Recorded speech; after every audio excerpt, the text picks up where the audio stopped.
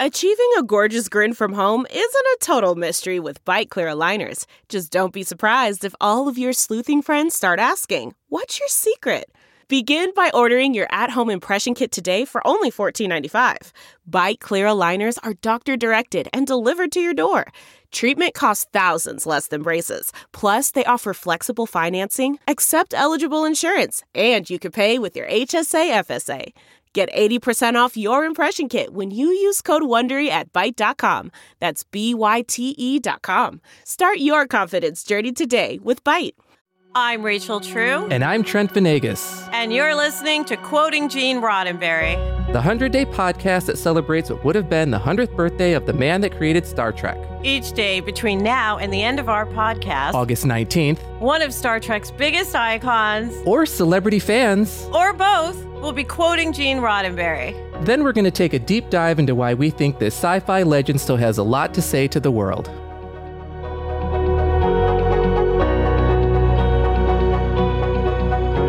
Today's quote is read by Next Generation royalty Michelle Forbes.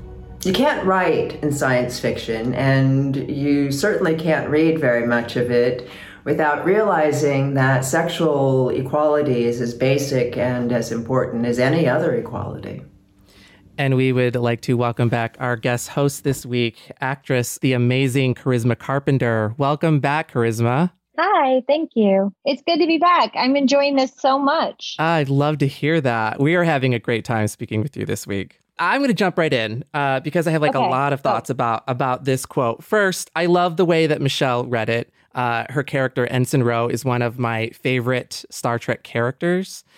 And it's just lovely to see her reading this. So I hope all of our listeners out there check out these videos on our social media accounts. But in terms of the quote where Gene says, you can't write in science fiction, and you certainly can't read it very much without realizing that sexual equality is as basic as any other kind of equality. I'm referring back to the podcast from yesterday where we talked about the power of Buffy and Angel and how shows like that are able to transcend just the basic surface level of what you think the show is and teach you more and entertain you in more like educational ways or enlightened ways. And when you think about powerful characters like Buffy, like Cordelia, like Ensign Ro, like Captain Catherine Janeway, Gene is saying it's a scientific fact that sexual equality, that the equality of sexes, is just as basic as everything else. Like, women are capable of doing anything that men can do. Like, that's essentially the gist of the quote. And I'm not sure if we know the date of when he said this, but it really reminds me of like the 1970s when, the ERA was being discussed and lobbied for, and, a woman's place is in the White House and those kinds of sayings. Like, that's what this quote resonates with me when I first read it, and then when I got to hear Michelle read it for us again. Well, Trent, think about how absurd it is to think I'm going to go to another planet and talk to an alien, but I don't think this woman over here could be a president because she's a lady and has lady parts. It's insane. I mean, the absurdity of it is just mind-boggling. But we as humans tend to disconnect, from things like this. What do you think of this quote, Charisma? I'm thinking that just such a given for me that it's hard to you know what I mean? It's like, I do. You know what I mean? Like, I am just as capable. It's just difficult for me to just, again, in the last 4 years, it just feels like we've taken some serious back steps on the progress we've made in the 60s in the ERA. It's just in the deepest part of my soul, so aggravating to have to advocate and repeat just something that should be so basic. Like, I can multitask. I can, yes, I can be hot-tempered and have an opinion about a thing. And that is not making me a bitch. That is making me, an emotive human being. Well, yeah. I mean, it's just like if a man does that and he expresses himself in a certain kind of way, then it's like, it's whatever, all the cliches. I don't want to repeat the cliches. The point is that I think it's fascinating in the scope of science fiction, because if you leave gender out of it, like if you're dealing with aliens or creatures or whatever, there is no male, female. I feel like I can't, it's just an essence, right? And it would be amazing if we were just all dealing with each other based on our essence and our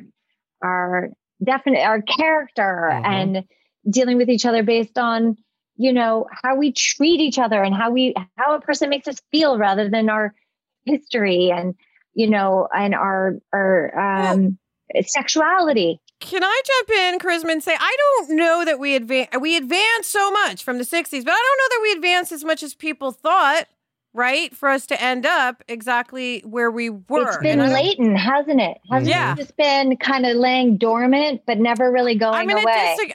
Right. And I say for some of us, it's not even latent, to be 100% honest. You know what I mean? Like, yes, 1,000%. There's always been this thing.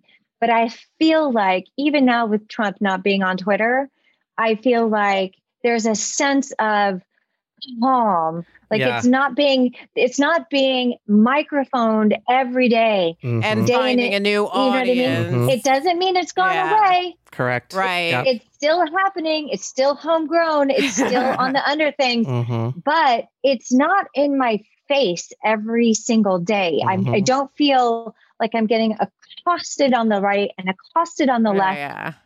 But maybe if I was Black, I would feel that. And maybe if I was a gay Latino, I would feel that. But let me clarify and say not accosted. It's just that their undercurrent of it has always been there. Like Charisma, when I got the craft, my agent literally said, do not act like the white girls. They will fire you for the same behavior. Like, that's my agent, you know? And so it's always... Was your agent white? No, it was a Black agent, and my white agent told me the same thing. But also, Human Resources with the craft said, this is the deal. Tell her to take it or leave it. We have another Black girl. That's literally what Sony said to my team. So it's always been a through line in me. But one thing I want to say, at least with this quote, is even though, because I agree so much with what you said, Charisma, it's like a duh. Do we even need to discuss this? A duh, but we do, because kids today, they don't know the fact that Gene Roddenberry was thinking this way and saying these things and wanted the Enterprise to be 50-50 split gender-wise is phenomenal. And I feel like it is relevant to talk about. And I know we all think the same way, because we want the kids. You're raising children, right? And you sort of like Jews say, never forget. I don't want to forget where we came from, you know? I don't want to be living in my trauma pain body all the time, as Eckhart Tolle says. But at the same time, I think it's important for us to realize, oh no, this is going on today because men literally in the 70s, like, could beat their wives and everyone was like, that's what men do. Yeah. You know? Yeah. Like, it's so close to us. So I feel like we're like little toddlers still as humans. What do you guys think? Getting back to what you alluded to, Rachel, Gene originally wanted the cast of Star Trek to be 50-50 male and female, and the network did not allow it. And then he decided, then I'm going to make my first officer a woman. And again, that did not fly. So from the very beginning, he was always trying to make sure that the sexes were equal in the scope of the world that he was in control of. And even then he wasn't able to, but he kept at it and ultimately played the long game. And eventually by the Next Generation, more female characters were in positions of power on the Starship Enterprise, but still it took until 1995 for a woman to be the captain of a ship on a lead series. That's not to say that there weren't captains or admirals on Star Trek, but they weren't lead characters on the show. It took until 1995 for a woman to have the lead role on one of the Star Trek franchises. But people forget, too, like in America, when Kennedy was running, people were like, we can't have a Catholic. He'll tell the Pope all our secrets. Yep. So we can be very narrow-minded, I think, right? Until we see our reflection, perhaps in sci-fi or something that takes it outside of ourselves. I don't know. I mean, I guess I kind of wish I could have said, Mr. Roddenberry, like, how did you come up thinking this way? Yeah. You know, because I know. Yeah, I was actually just thinking that same thing. Like, who was his, who were his influences? Was this just his mom? Was this put in his head, you know, from his mom? How did this become? Because back in this time period in the 60s, there was an expression, free, white, and 21, which meant if you were white and young and you owned the world. Yeah. That's what free, white, and 21 meant. It's a very old expression, but I bring it up to say Mr. Roddenberry could have easily just kicked back into that. But Absolutely. He didn't. Yeah. But he didn't, and it gives me so much hope. And when I hear people like you, Charisma, raising children, or Claire Kramer, our producer, raising children in today's world, I think, okay, maybe we have a shot to realize sexual inequality. Because one thing Charisma said about energy in the very beginning, or essence, I've said this before, when I wake up in the morning, I don't feel my gender or anything. I just wake up and I'm a conscious, sentient being. Right. That's all I know is I'm sentient and thinking. And then I suppose I roll over on these giant boobies and I'm like, I'm a girl. And then I go in the bathroom and I see I am a gorgeous peanut butter, gorgeous brown colored girl. But I don't think all those. I'm not lying in bed going, I'm a female, a black female. Right. I'm just a brain really underneath it all. It's really fascinating what you're saying, because I am raising an 18-year-old boy and we have a lot of conversations around feminism. And it's really important that he understand his privilege as a 18-year-old white male in this day and age. And he's straight, you know, he's hasn't had any real obstacles in his life. Good, by the way. You know, like, I mean, he has in some sense, you know, there have been relationships that have been trying, you know, even mine with him has been strained at different times in our life together. But I feel like a responsibility to explain what feminism means, and that it really doesn't mean anti-male. It doesn't mean I'm against you. This isn't a rivalry. This isn't a war against each other. It is just saying, you know, if two people are showing up and they're both qualified, you know, I actually spoke to a tech owner, a company owner of a tech company.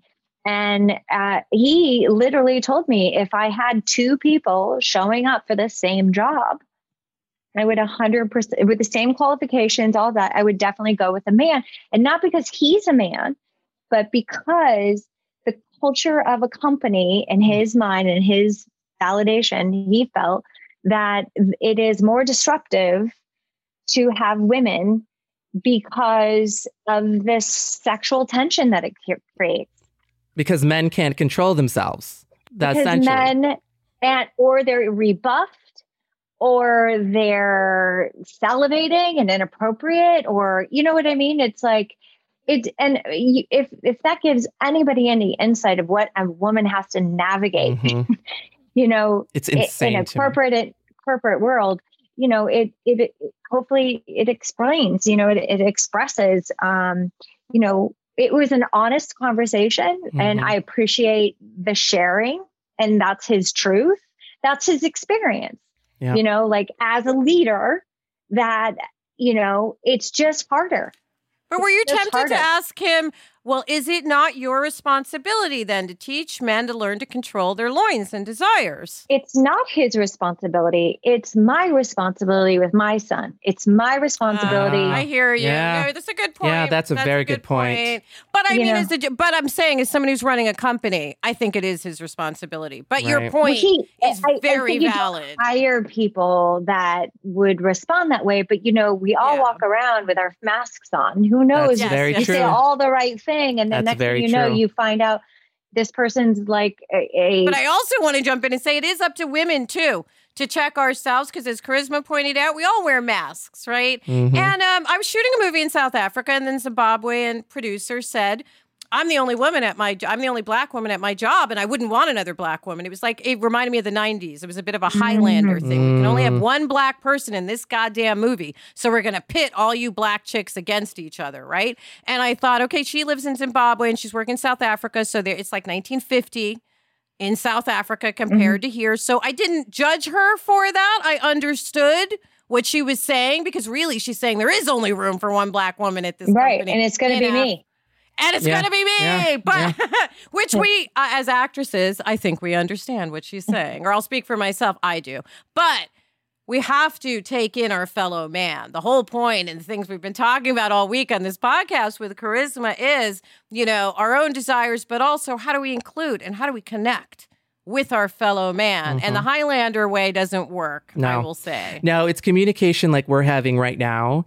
And it's with entertainment properties like Star Trek and other sci-fi, science-minded entertainment. That's the way that we're going to affect change, and it's not going to happen overnight. And as Charisma said, like, it's still happening now. Like my late mother, she was much older, 2 generations older than me, and it was unfathomable to her that a woman could be president. She just could not understand how a woman could do the job. And it was so infuriating. Did she say why? She just thought that, men are more geared towards leading and women are more geared toward nurturing. We believe our Supporting. own conditioning. If she's your mom's age and she's that generation, she's heard it all her life. Yeah. And so by the time you get to be an adult, you believe it. And that's why I'm saying I'm trying to dissect some of the things that were placed on top of my and Trent's generation, Gen X, and Christmas too, actually, is Gen X.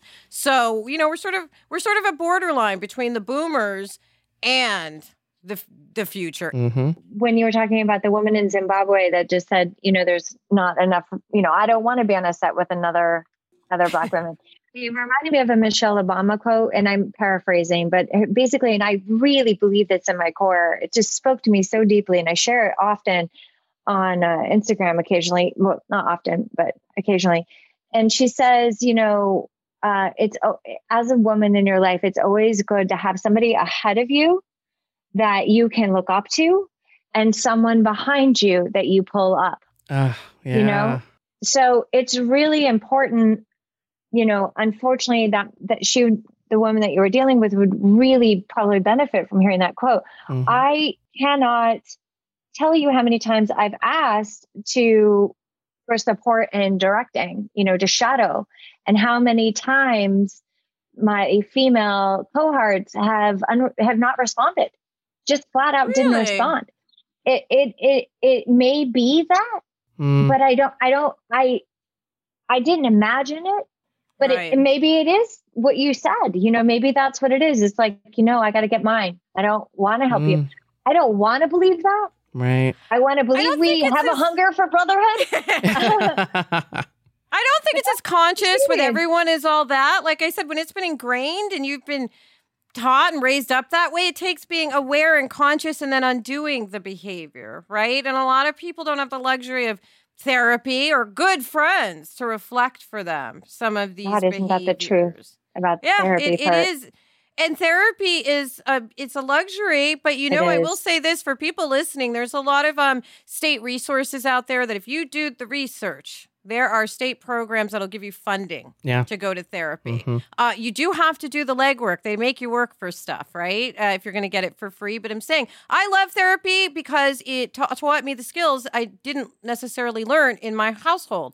No disparaging to for my parents, whatever. Me too. But me too. They did the best they could. And then I had to unlearn some skills they taught me, embrace the ones that worked for me, and learn a whole bunch of new ones. Is where I'm still at. You are such a great guest, Charisma. Oh, thank you so much. You really have been. And we're lucky we have you for a couple more episodes. Yes. And if you want to watch today's video of Michelle Forbes reading the quote, you can check it out on our official Instagram, Facebook, and Twitter. And we hope you'll join us tomorrow for another episode of Quoting Gene Roddenberry. Bye. Thanks for joining us for another episode of Quoting Gene Roddenberry. We'd love to hear your thoughts on today's quote. So tweet us, post us, DM us, whatever. We're at Roddenberry on Twitter and Facebook, and at Roddenberry Official on Instagram. Quoting Gene Roddenberry is a Roddenberry podcast hosted by me, Rachel True. And me, Trent Venegas. Producing are Claire Kramer and Kelsey Goldberg, with executive producers Trevor Roth and Rod Roddenberry. Engineering and editing are provided by Elizabeth Joy Wyndham. And special thanks to all those who were kind enough to read a quote and give a voice to Gene Roddenberry's everlasting words. Live long and prosper.